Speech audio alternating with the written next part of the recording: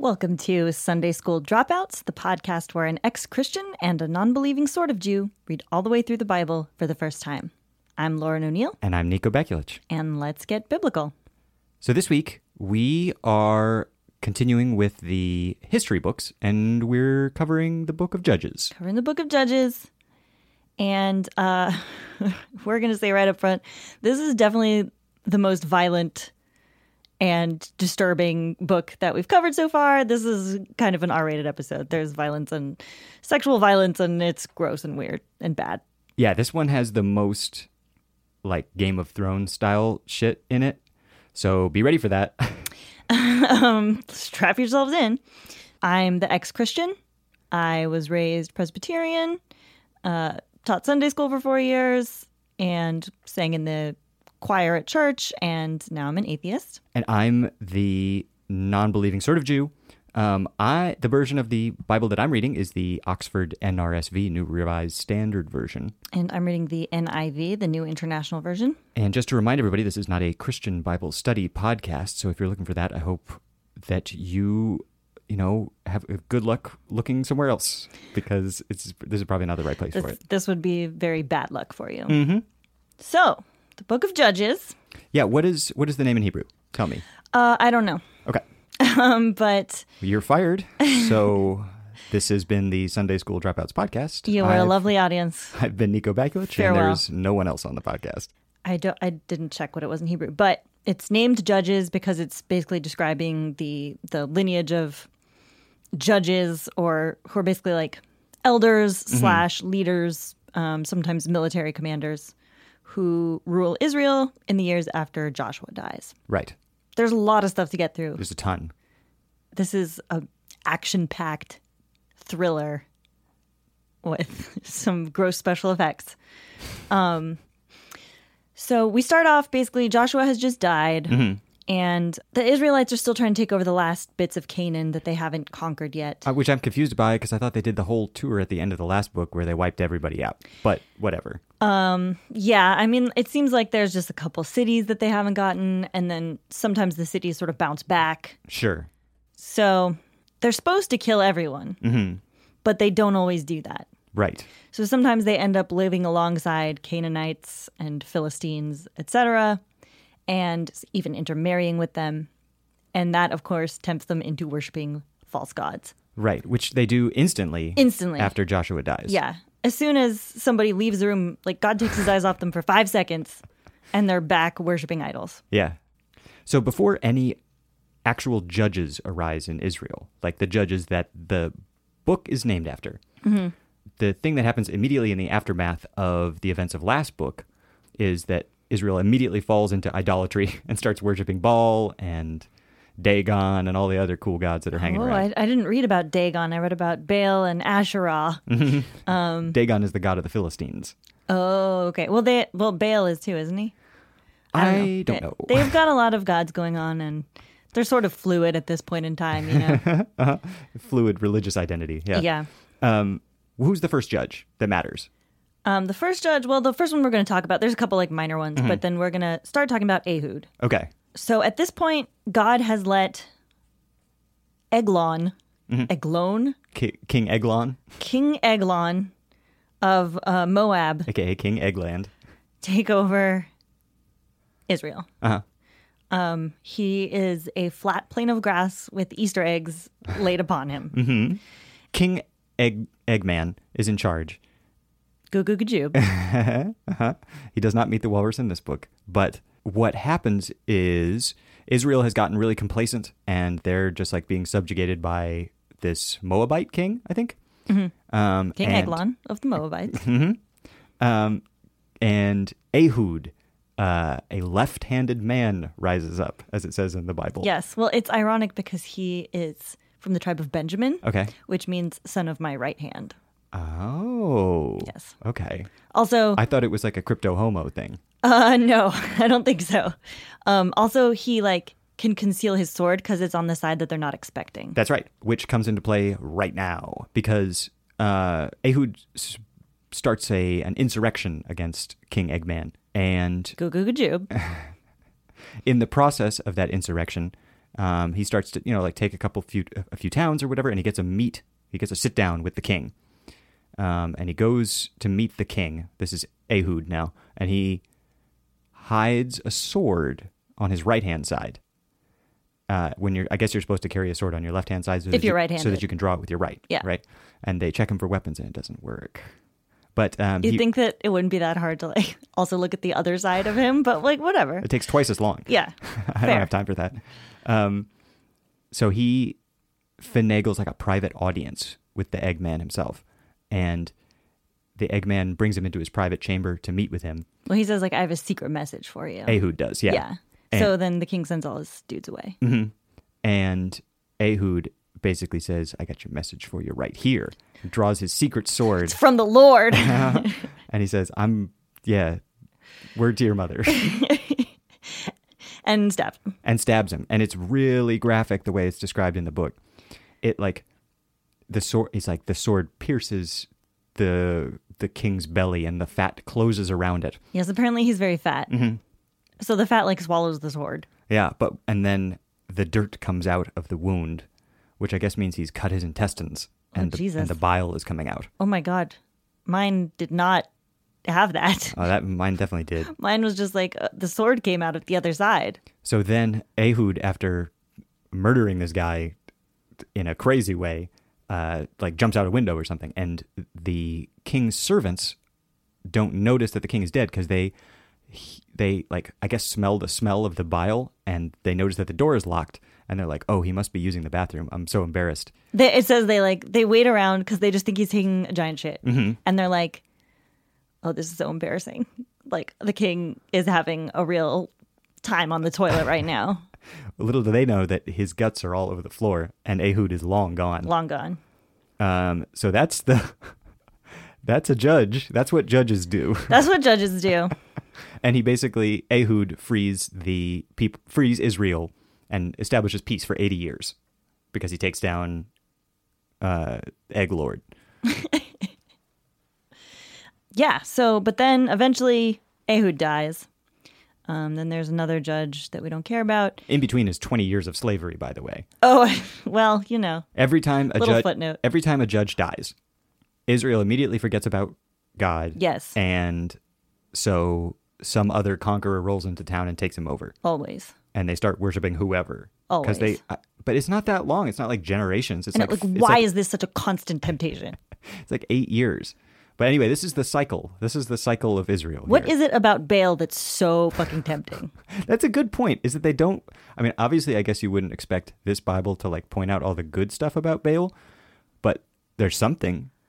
I mean, he's a weather god. He makes it rain, supposedly. So... Dollar bills floating from the sky? Yeah, so he's the patron god of strippers. I thought that was Saint Charisma. Spelled with a Z. Okay, so the next judge that we're going to talk about is Deborah. You may be able to tell from her name that she is a woman, which is rather remarkable. And her name means bee in Hebrew, like the insect. And she holds court under a date palm. It's all very feminine and gentle. But she is a strong-ass boss bitch. And she wants to defeat the Canaanite king, who is in control of the Israelites right now. The fresh dude in charge. This guy's name is Jabin. And great name. So she puts this guy, Barak, in charge of the military. And he's supposed to go... He's her commander-in-chief, you might say? You might. I wouldn't say that, though. Well, fair. He's going to go and defeat the Canaanites. But he says he'll only do it if she comes with him. Right. Like a little kid. And she says, fine, I will. But God is going to give the glory of this battle to a woman now because you're being a little bitch. They have this battle. They go and invade the Canaanite camp at night and they blow trumpets and the Canaanites all become confused and start attacking each other, et cetera, et cetera. And God is on Deborah's side, so they win the battle. But the commander of the Canaanite army, whose name is Sisera, escapes to a nearby town that his town is like on good diplomatic terms with. Right. And he moseys up to the tent of Jael, Right. who is the town leader's wife. Yeah. That's one of his malls, right? Like this is like his getaway town. His malls? Yeah, like a gangster's mall. I don't know. Oh, his mall, like MOLL. Mm-hmm. Oh, okay. I thought you meant like he was in a shopping mall. You know how like gangsters maintain private shopping malls? Yes. That's what I thought you were talking about. Yes, just like Barbra Streisand. Yeah. Oh, that's true. She does. And she's a gangster. Gangster of song. Gangster of the stage. So he goes to Giles' tent and she gives him some milk. Well, and he's like, can I hide here? And she's like, yeah, absolutely. And he's like, I want to hide under the rug. And she's like, yeah, throw yourself under that rug. She's like, I'm thirsty. and she gives him some milk and puts him down for a nap like a good baby boy. But then she drives a tent peg through his head with a hammer. Yep. And that's the story of how the Israelites defeated Canaan that time. Yeah. And then Jael goes to the Israelites and it's like, I know you're looking for somebody. Well, he's fucking pegged to the ground in my tent. So check this out. And Jael means mountain goat. Oh. So Deborah is a bee and Jael is a mountain goat because it's the land of milk and honey. Get it? Oh. Get it? Mm-hmm. Now I do. So then, whatever. Deborah reigns for a while and then she dies and then they start worshiping Baal again. Again. This dude is like super charismatic, Baal. He's got something. Yeah. Why don't we know more about him? He's got it. He's the it god. Mm-hmm. Okay, so the next judge that's important after a couple, stretches of slavery and brief freedom or whatever, is Gideon. Gideon, at first, so the way this story plays out is Gideon lives in a small town that worships Baal and Asherah. Asherah. Asherah? Or Asherah. I don't know how it's pronounced. Anyway, some other local gods. And then Gideon decides to stand up to Baal, and after he's visited by God, God tells him to, an angel tells him to. It's like, I've chosen you to free Israel this time. And so Gideon smashes up the idol, the local idol, and burns the Asherah pole. And burns the sacred pole, of course, and then makes some sacred offerings to the Israelite god. In the morning, everybody wakes up and is like, who smashed the idol? Like, who did this? You can't do that. Who done it? Who did do this? Who done did this? And it turns out it was Gideon, obviously. But so they want him to die. They want him to die. They call for his death. Mm-hmm. And Gideon, what he says is, hey, if your God's so great, he can take care of himself. Well, his dad says that. Oh, really? Yeah. Oh. So his dad says, if God's so great. If Baal is so great. You got this. Okay. His dad says, if Baal's so great, he'll stand up for himself. He'll take his revenge on Gideon for smashing up the idols. And the townspeople are apparently convinced by this. Yeah. And then Gideon gets the nickname Jerubbaal, which means like, let Baal contend. Like, let him do his own work. Yeah. So after this, Gideon gets a rep. Everybody knows his name. And so the next step, obviously, is to take down whatever local king is rampaging through Israel at this particular time. In this case, it's the Midianites. Mm-hmm. The tribes of Israel are really impressed with Gideon, so they send out like thousands of dudes to join his cause. And God looks at this and he's like, Gideon, we have to do better than this. It's not going to be a good story if you beat up on the Midianites with so many people.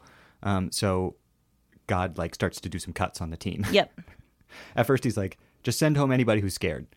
Just ask anybody who's scared and then send the rest home. So he cuts 2/3 of the army and he's like, that's still way too many. So, all right, take the army down to the water. We're going to do a quick test to see who's worthy of being in the army of God. Yep.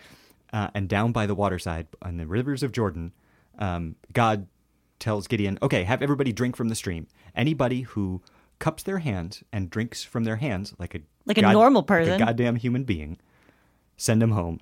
Anybody who laps up the water like a dog, they're your guys. They're your guys. And so 300 dudes bend down to the riverside and lap up the water with their long Israelite tongues. And that's so we get an army of 300. Mm-hmm. Turns out that God is Frank Miller. Frank Miller, directed by Zack Snyder. So they have this awesome super fighting team of 300. They got to rout this 1,000-strong army. It's pretty straightforward. Actually, not that straightforward at all. It's kind of complicated in the book. But the important thing is, I guess They win. They win. Yeah. Surprise, surprise. But they do capture these two Midianite kings named Zeba and Zalmunna. Yes, they capture them and they take the crescents that were on the necks of their camels. Well, yes, well, but before that, he finds out that they like killed his brothers. Mm-hmm. And he's like, well, now you've got to die. And he tells his youngest son, like, kill them. Right. And But his the son youngest- is still a boy. Or no, it's his oldest son, but he's still a boy. And he's too young and he's too afraid. And then the kings are like, look, just be a man and do it yourself. And he does. So props to Z and Z. Props to ZZ Top for taking their deaths like men. So Gideon gets 1,000,000 wives and has like 70 kids. Yes. And then promptly dies. Well, 70 is a lot. He was probably pretty tired. Okay, yeah, fair enough. The purity of his essence was probably diminished, being split that many times. And so one of those sons is named Abimelech. Abimelech. Abimelech, He has 69 brothers. nice. But he turns out to be a real jerk, and he kills all his brothers, except that the youngest one escapes. I love the way that this is described because Abimelech goes to the elders of Shechem, where he lives, and he's like, Which, by the way, Mm-hmm. is the place where Jacob's sons pulled that circumcision trick Of course. and killed everyone while their dicks were still hurting. that's right. The skin the kitty ruse.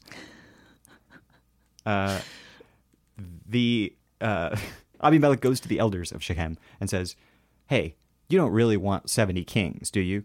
Gideon was the best, and he has too many kids. I should be the one king. And then give me money. And they give him money. And what he does with the money is hire worthless and reckless fellows. And with the help of these fellows, he goes around and slaughters all his siblings, except the youngest one who escapes, obviously. So that's cool. And obviously he's wicked. And so God eventually makes the people rise up against him. And he's like always fighting back and people are dying left and right. He's the worst. It's like a civil war, basically. He commits some horrible atrocities. Like what? So the elders of Shechem, while he's out wiping up some people who were talking against him, Gaal, the interloper, while he's out wiping up Gaal and his cohort, the elders of Shechem gather in their town hall, in their tower, to conspire against him.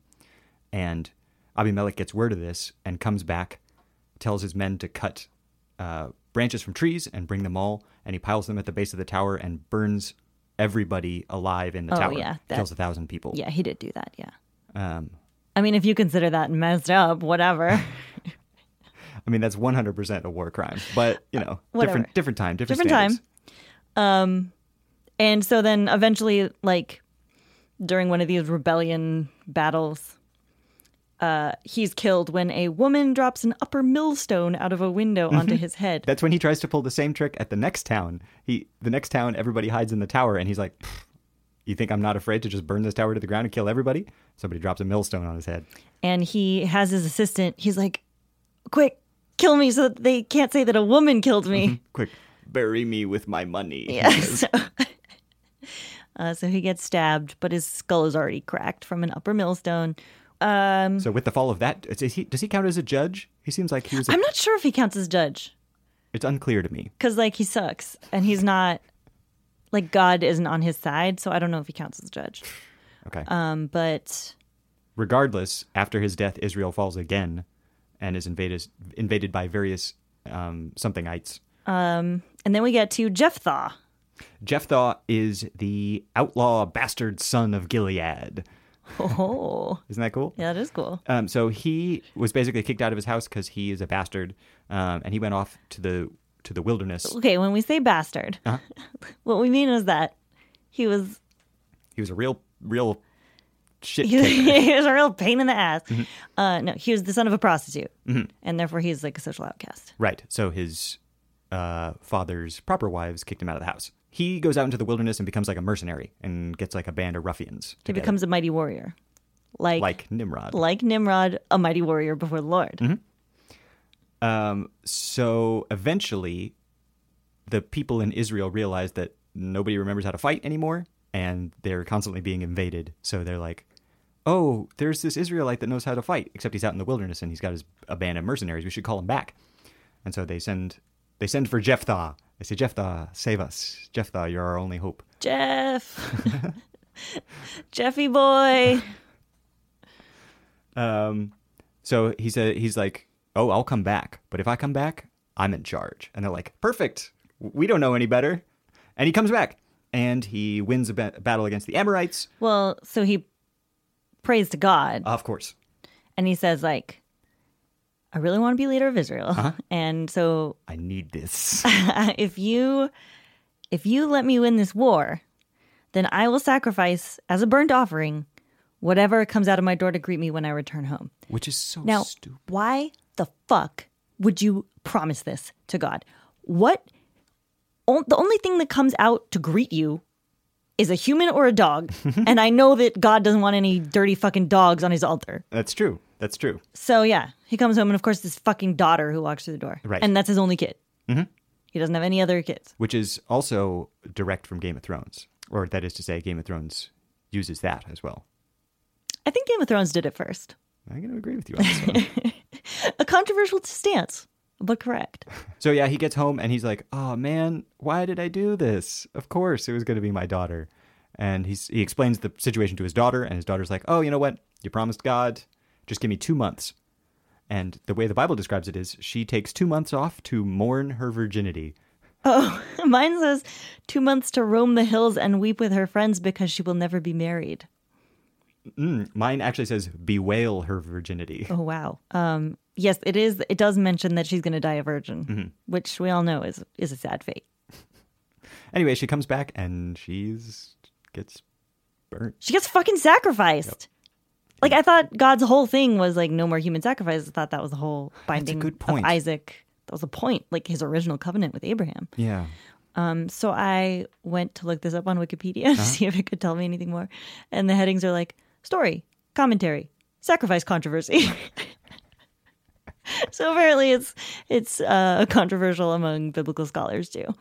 AKA Wikipedia editors. AKA Wikipedia editors. But that's like the Bible of our time. I just So then there's a few more judges no one cares about. So I think we're like halfway through all of these judges. So I think we're going to take a quick break, and you're going to hear some music, and we'll be right back. Okay, bye. Bye.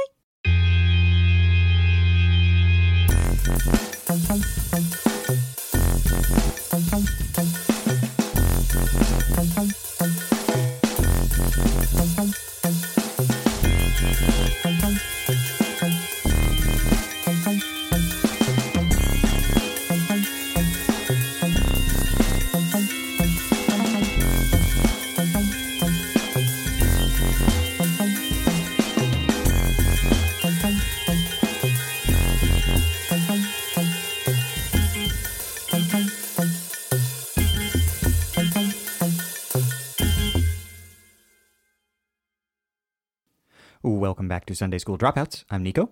I'm Lauren. And we are like in the middle of Judges. We are in the middle of Judges. I'm dual wielding a glass of wine and a glass of water. I guess it's a little too early in the Bible for that. Do you have the stats for that? The stats? Yeah, never mind. Oh. So we're somewhere in between the D and the G in Judges. So you look perplexed by that. It took me a second. I was trying to...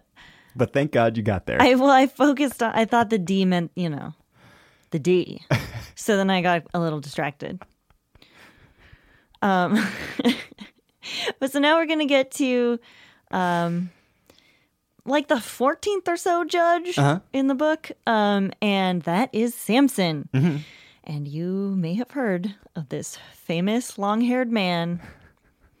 So... The Samson origin story is kind of nice. Yes.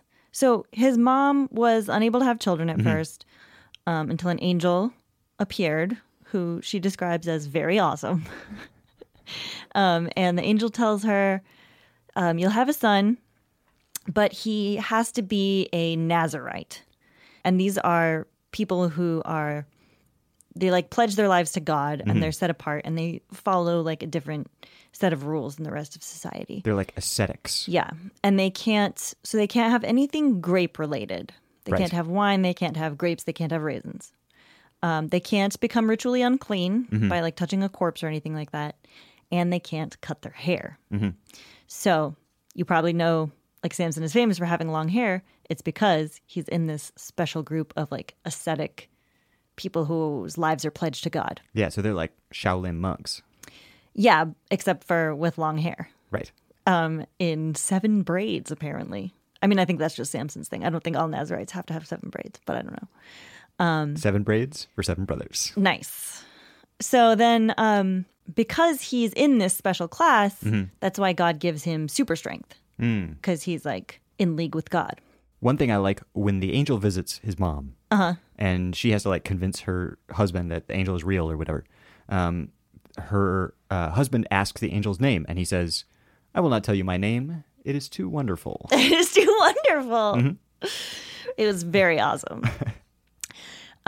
So there's a story about Samson's first wife, and it's very weird. It's a weird and complicated situation. It involves finding a beehive inside a lion. Oh, that part's so crazy. And it's a dream. It's so confusing. And a quote-unquote riddle that is not a riddle. No.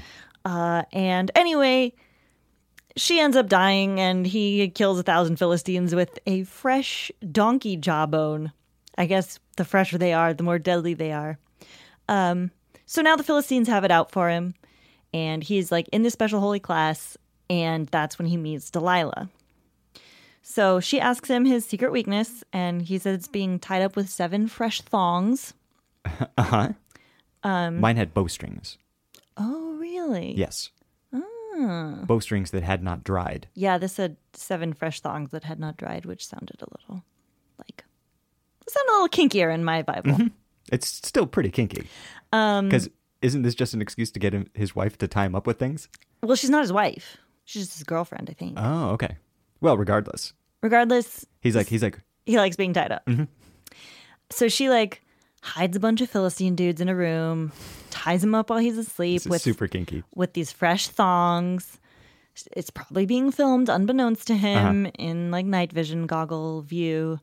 And then she's like, "The Philistines are upon you." And he snaps the bonds. Kills a bunch of people. As if they were burnt by flame. Does it say he kills a bunch of people? I assume so. Because mine like doesn't mention that. It doesn't, but if you were Samson and you found a bunch of Philistines hidden in your bedroom, how many of them would you kill? Yeah, well, one assumes they died. Right. But it doesn't say that. Okay. Do you think he might, by that point, he's so good he just like flexes at him or just like tweaks an eyebrow like The Rock? Well, he's like, "Can you smell what Samson is cooking?" I thought maybe... That's a trademark catchphrase, darling. I'm sorry, we'll have to pay royalties. We can afford it with all this hot podcast money we're earning. With our completely unmonetized, sacrilegious podcast.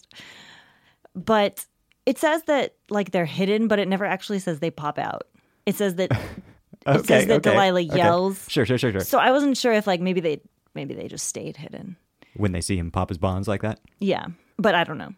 And then Delilah says, "You lied to me and you have made a fool of me," which seems awful ballsy for someone who just sicked a bunch of assassins on her boyfriend. He gets off on treachery. You know, that's what he loves. Dude, he does. Because then he tells her another lie. That he needs to be tied up with 7 unused new ropes. Right. So same thing happens. The hidden Philistines pop out. He snaps the bonds. And then she's like, "I can't believe you. How can you say you love me when you won't even let me like betray you and kill you?" Yeah. And so then he gives her another lie about his, she has to like weave his 7 braids in a loom and fasten them with a pin. Yeah, the 7 braids get like tied up in a bun and then pinned. Which is quite a elaborate hairstyle. Of course, that doesn't work either. But then finally, he tells her the truth. What's his breaking point? Why does he say yes on the 4th time? I don't know. He like just he can't resist. Yeah. Just when there's a pretty woman involved, And he knows it's not in his best interest. he can't resist. Yeah. So then he tells her that his real weakness is shaving his head, getting rid of his long hair. So she shaves his head while he's asleep, and now he's no longer a Nazirite. He's broken the Nazirite vows. Right. And so God is not with him. And so he doesn't have God-given super strength. And so the Philistines pop out and capture him and gouge out his eyes and put him to work in prison, grinding something. Yeah. He's working on the mill or something like that. And then one day, Although the Bible specifically says at that point, but His while in hair. captivity, his hair grew. his hair started growing back. So one day, they take him out to parade him around the temple so everyone can laugh at him. And his hair has grown back some by this point. And so he's like, God, give me one last super strength blast.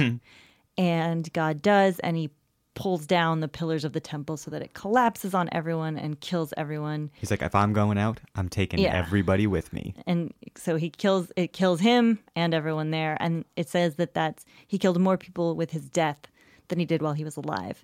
And he killed a lot of people while he was alive. true. So I guess this was a very busy temple. So that's the story of Samson and Delilah. I didn't know.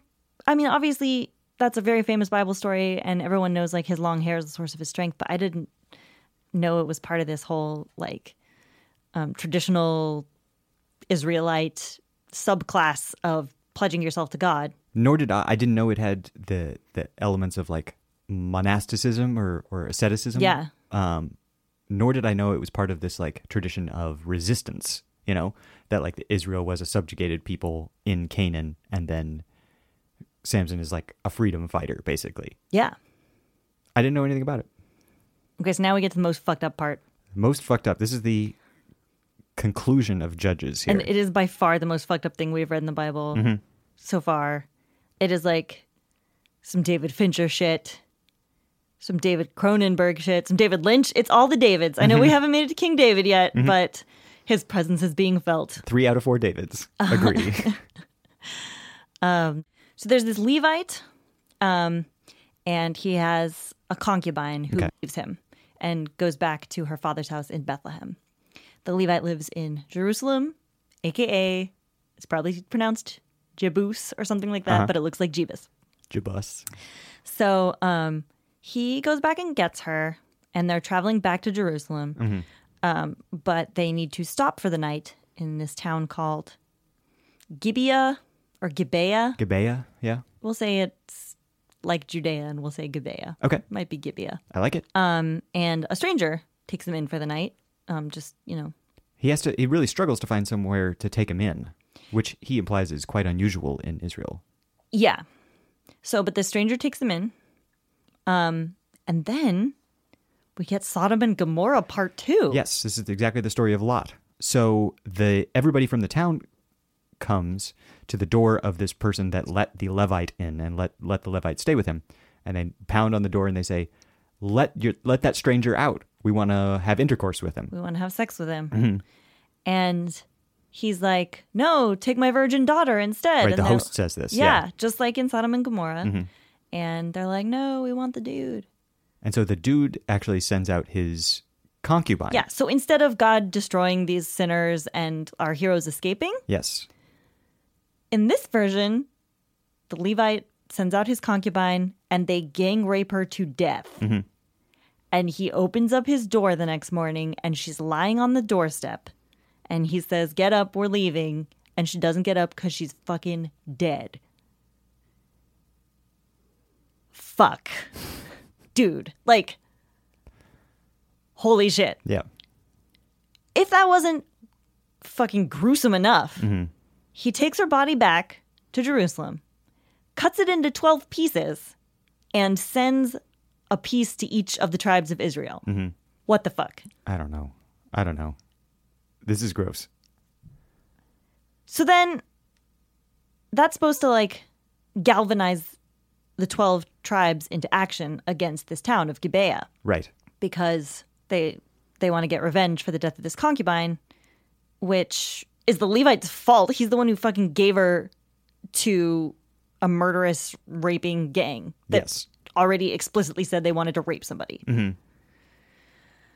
But apparently we're going to go to Gibeah. We're going to get all the tribes together and we're going to destroy Gibeah. Yeah. Luckily, this is a case where all the tribes are suitably outraged. Like after that, I was like, I hope somebody isn't going to be like, well, it's God's law that blah, blah, blah, or whatever. But However, no, everybody's pissed. Everybody's pissed. Well, one tribe isn't. That's true. Because the tribe of Benjamin completely inexplicably takes Gibeah's side. Isn't Gibeah in their territory? Oh, maybe. Is it? I think so. But still. Yeah, you'd think they would have better sense, but I think they don't believe it or something. They're sticking up for Gibeah for some reason. So, the 11 other tribes gather together, form this huge army. They destroy Gibeah, and they defeat the Benjamites. But then, we encounter this second extremely fucked up part. Because during the conquering of Gibeah and the destruction of the Benjamites, God orders the killing of every man and woman who has slept with a man. And also all the Israelites say, we will never take a woman of the tribe of Benjamin as a wife. It's the other way around. Oh, it's the other way around? They won't give their daughters. Right, okay, yeah, So yeah. they swear during this war that they'll never give their daughters to the Benjamites because the Benjamites are fighting against them for the worst reason ever. And because they've sworn this to God, they can't go back on it. Right. But then they decide, oh, well, we don't want this tribe of Israel to be wiped out completely. It's like 11 isn't as numerologically a significant number as 12 is. Yeah, so then they take it upon themselves to find wives for the male Benjamites, which also, why do they make it their problem? I don't know. I don't know why they make it their problem. Why do they take responsibility for this? So, in order to provide wives for the Benjamites, they have to first go destroy another Israelite city that didn't send troops to their original war against the Benjamites. And so they are like, oh, you broke the pact, so we'll kill you all. They kill all the men, women, and children, except for the virgins. And There's then 400 virgins. Give those to the Benjamites. They give those to the Benjamites. But that's not enough. They still need more wives. So they go to this town Shiloh. They're having a festival. It's probably Sukkot.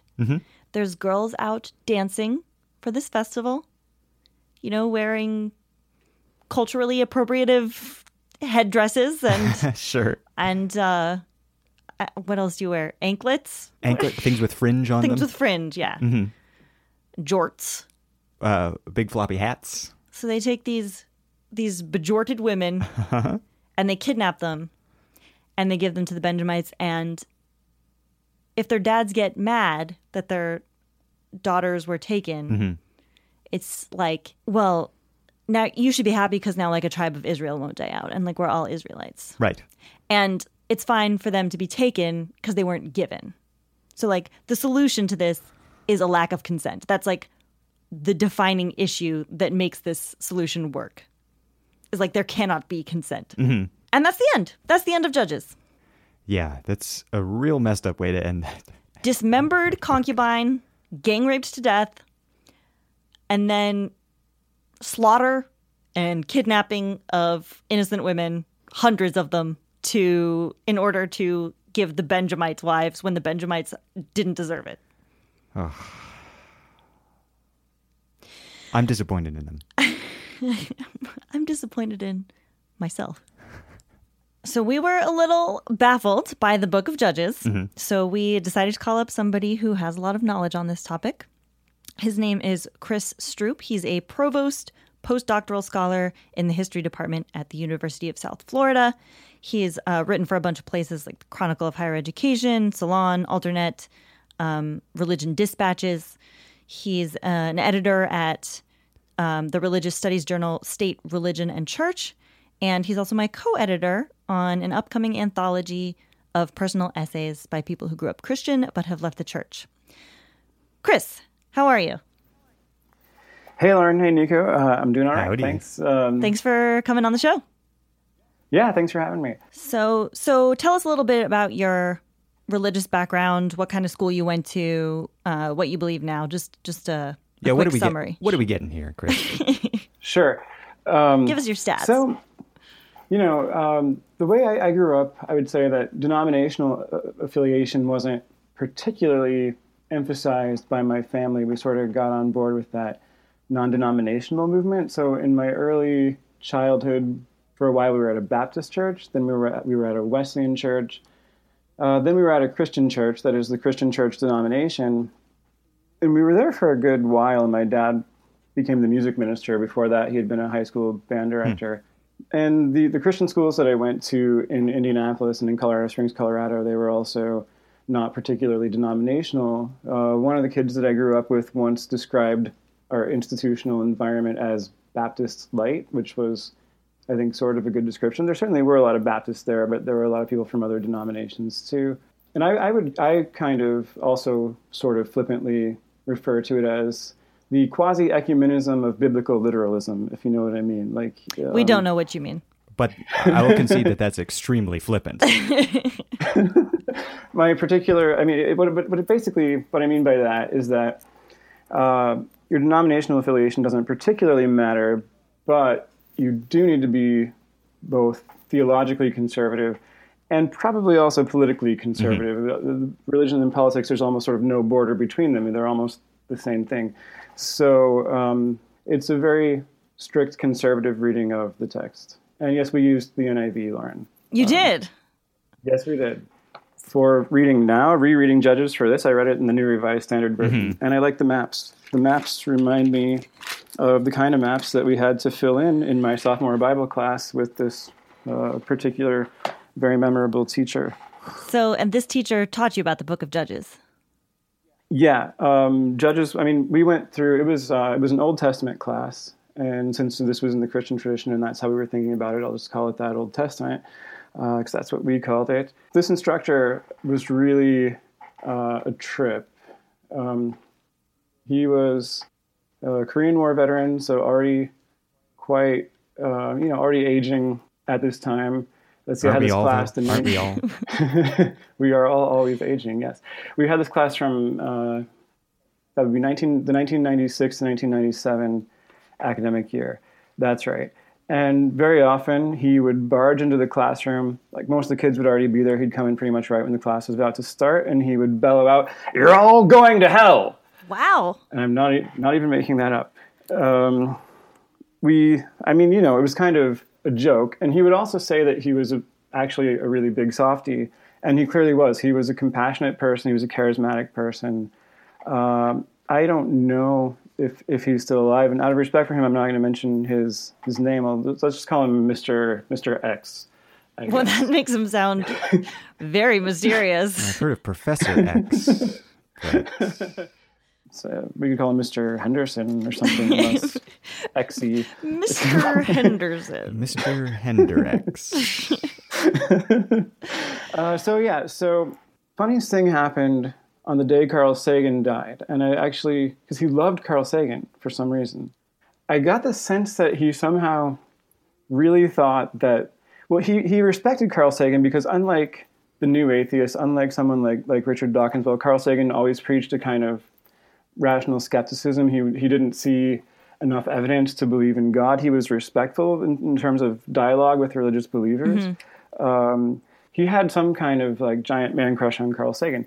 So who wouldn't? He was crying, talking about his death, and I got the sense that maybe he thought that somehow if he could have ever had a conversation with Carl Sagan, maybe he could have converted him or something, and, or the way he would have thought it was that God would have used him as an instrument to, bring him into the fold. Interesting. I don't know. He was really sad about Carl Sagan's death. This wasn't the only time that I got the sense that thinking about people going to hell also upset him, even though he would march into the classroom and bellow out, "You're all going to hell," like pretty much every time. It was sort of a ritual. So what did this guy have to say about the Book of Judges? Well, so what stands out most in my mind about Judges from this class, I really remember he made a big deal about the story of Ehud and King Eglon of Moab. The Egg Lord. King Eglon, the Egg Lord, yes. Did you talk about him as the Egg Lord? Well, Eggman, maybe. Yeah. Well, I won't say either way. Yeah, that actually could work great because Mr. Henderson also really liked to make a big deal out of how fat Eglon was and described him as like egg-shaped, and he would draw this Eglon stick figure on the board. So it was like a round egg shape, with like a little stick neck and a round head and a crown on it, and like sitting on a stool. And then he would draw these like giant rolls of fat coming Wow. off it, drooping down over the stool. It was kind of weird, but that's the kind of thing that really sticks in your head. I mean, this guy was funny. He was very, very likable. And maybe we're all terrible people for like laughing at a fat, dead Moabite king. You talking about Eggman? We did. That's the story that most sticks in my mind from the Book of Judges with Mr. Henderson. So when he told the story of King Egglord and Ehud, like how violent was it? Because in the text itself, it's super violent. Yeah, he didn't balk at describing the violence. I mean, he described in detail the reason that it mattered that Ehud, we pronounced it Ehud at that time. Really? Actually, incidentally. Oh my God. But I know that's not correct pronunciation. So he would talk about why it mattered that he was left-handed, right? And that's like a theme in the Book of Judges, these ambidextrous or left-handed Benjaminite warriors. Right, which is ironic because Benjamin means son of my right hand. Funny, I didn't know Yamin that. is right in Hebrew. If it was left, it would be Ben Small instead of I don't think that Binyamin. we ever went over that. I mean, sometimes they would do Hebrew etymologies in these classes, but I don't think we ever went over that one. It didn't stick in my mind if we did. So yeah, no, I mean, he described it in graphic detail. It's a violent story. Maybe not the most violent story in Judges, though, which is an incredibly It is so violent. book. How was that? I mean, it's like Old Testament Game of Thrones. That's exactly what we've said so far. So the way I grew up, we just like I was never taught the super violent Bible stories. Mm-hmm. I just got like the sanitized stuff. Did you get more of the violent stuff? By this point, yeah, definitely. I don't remember getting that as a little kid in Sunday school, or maybe it was kind of hinted at, but certainly, Moses and Zipporah and the foreskin, or, all the various rapes and genocides and things. I mean, I don't think we got those in Sunday school classes as a small child, but in high school, yeah, we went through all of that stuff, and it became increasingly troubling to me. I mean, it was one of the things that was causing me to already ask a lot of questions, try to sort things out. A kind of a crisis of faith started for me when I was around 16 years old, and I was reading through the entire Bible. And one of the issues that bothered me was that genocide could be okay when God says it is. And in general, the God of Calvinism in particular, but I mean, not only, I mean, really any sort of literalist attempted, there's no such thing as consistent literalism, although people who do read the Bible as an errant don't like to hear that. But I mean, one way or another, you have to justify a lot of violence if you're going to read the Bible in that way. God is basically good by definition, and so somehow everything that God does has to be good and just, and if you don't like it, you just have to sort of say, well, I don't really understand that, but it's all part of God's plan. Yeah. That became increasingly fishy to me. I mean, some of the stuff that happens in Judges you could probably describe as genocide, although the very genocidal conquest of Canaan, I guess, is more Joshua. It spills over into Judges a fair amount, I think. I would say there are a fair number of war crimes, maybe not including genocide, but absolutely there are war crimes in Judges. Yeah, so I definitely concede that point. Is there anything else you want to add? Oh yeah, I guess I maybe wanted to tell one more story about Mr. Henderson and violence, and Please do. Thinking through all of that when I was a teenager and getting increasingly disturbed by the genocide and war crimes and things like that in the Bible. As I said, he described himself as a 5-point Calvinist, and I don't know. Do you know what I mean by that? No. I've heard of the 5-point exploding palm technique. Is there anything like that? Well, I've heard of a 5-paragraph essay. Mm-hmm. Okay, so 5-point Calvinists you can remember with the convenient mnemonic device of the acronym TULIP, which you can associate with Calvinists because it's associated with Right. Holland, where there were always lots of Dutch Reformed. So it's total depravity, unconditional election, limited atonement, irresistible grace, and perseverance of the Of course. saints. Perfect. So I yeah, can't well, think of a anyway. religion that sounds more inviting. So it's kind of this extreme view of predestination, and again, there's this idea that God is the ultimate being, so he gets to define what good is, and we kind of just have to accept Right. it. Sometimes people would ask Mr. Henderson, like, if there was if he thought there was an age of accountability. Have you heard of that concept? Yes. It sounds like a Merchant Ivory film. The Age of Accountability. Yeah, we kind of meant it more in the sense of, is there a certain age that children have to reach before Right. they are responsible for their beliefs? If a child dies before the cutoff, do they get to go to heaven? The age of reason in Catholicism.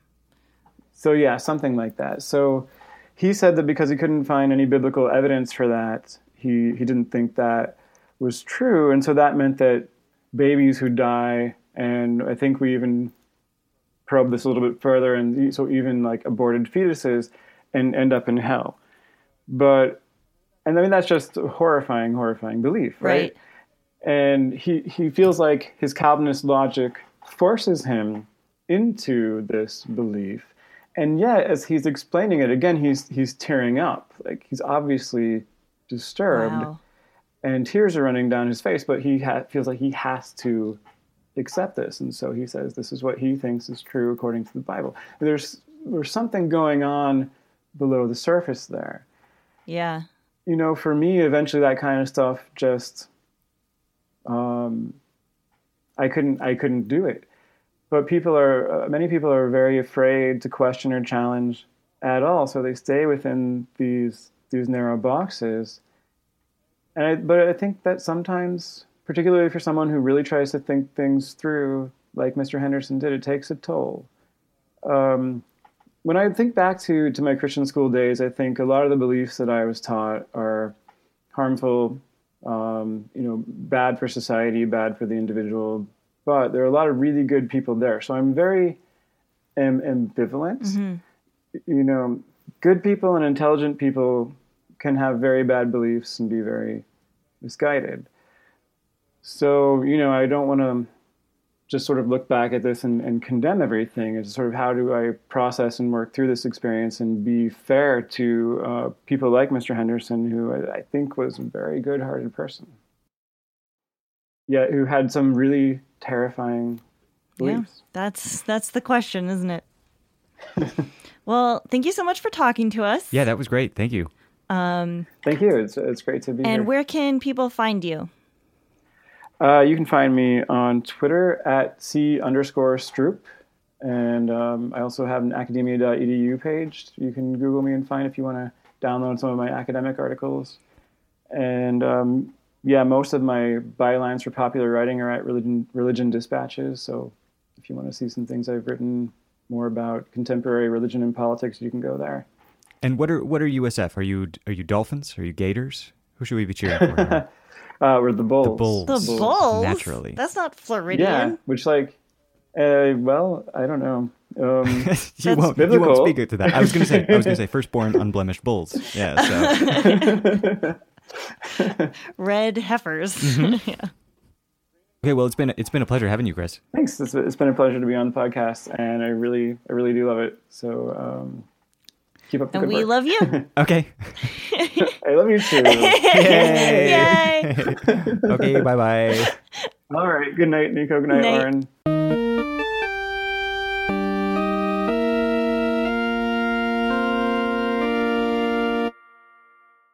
And that was Chris Stroop, ladies and gentlemen. Hope you enjoyed that. I certainly did. So that pretty much wraps it up for the Book of Judges. But of course, what would an episode be without us, RTB? You know what I'm talking about, rating that book. #RTB. Mm-hmm. So what do you think of this one, Lauren? I was just in horror. I was very disturbed. I'm going to give this one 1 out of 6 upper millstones. I got to give it that one because there was a lot of plot. Like this, like stuff happened. That's true. We moved forward in this episode. That's true. But the violence, especially the sexual violence against women, was atrocious, and my jaw is still on the floor. And Your donkey jaw. yeah, my donkey jawbone is still on the floor. After you killed 1,000 people with it. Yeah. I can't deal with this book, so I'm giving it a low rating. Understood. I'm actually going to rate it a little more charitably than you did. I'm going to give it 10 out of 15 worthless and reckless fellows. What? 10 out of 15? I think that the plot and the gore and everything was actually pretty interesting. Although, obviously, the last story sort of sticks out as like a real uncomfortable outlier. Yes. Although I'm heartened at least a little by the fact that, you know, it wasn't like this just happened and then it was okay. You know, it was they treat it like a horrible crime. They treat the murder of the concubine like a horrible crime. That's true. They don't treat the subsequent hundreds of kidnappings and rapes as crimes. That's true. They don't. I am, you know, I don't want to judge it too much on its moral contents or Why? Its name is Judges. Judge all you want. An excellent point. But I'd rather judge it, in this case, just when I read it, you know, I was just like, I was more interested in the story than in some of the other books. Sure. It had a lot of good Bible stuff. I thought all the Samson stuff was really cool. Very strange, like super old-timey superhero stuff. Yep. Anyway, 10 out of 15. I hope that doesn't offend you too harshly.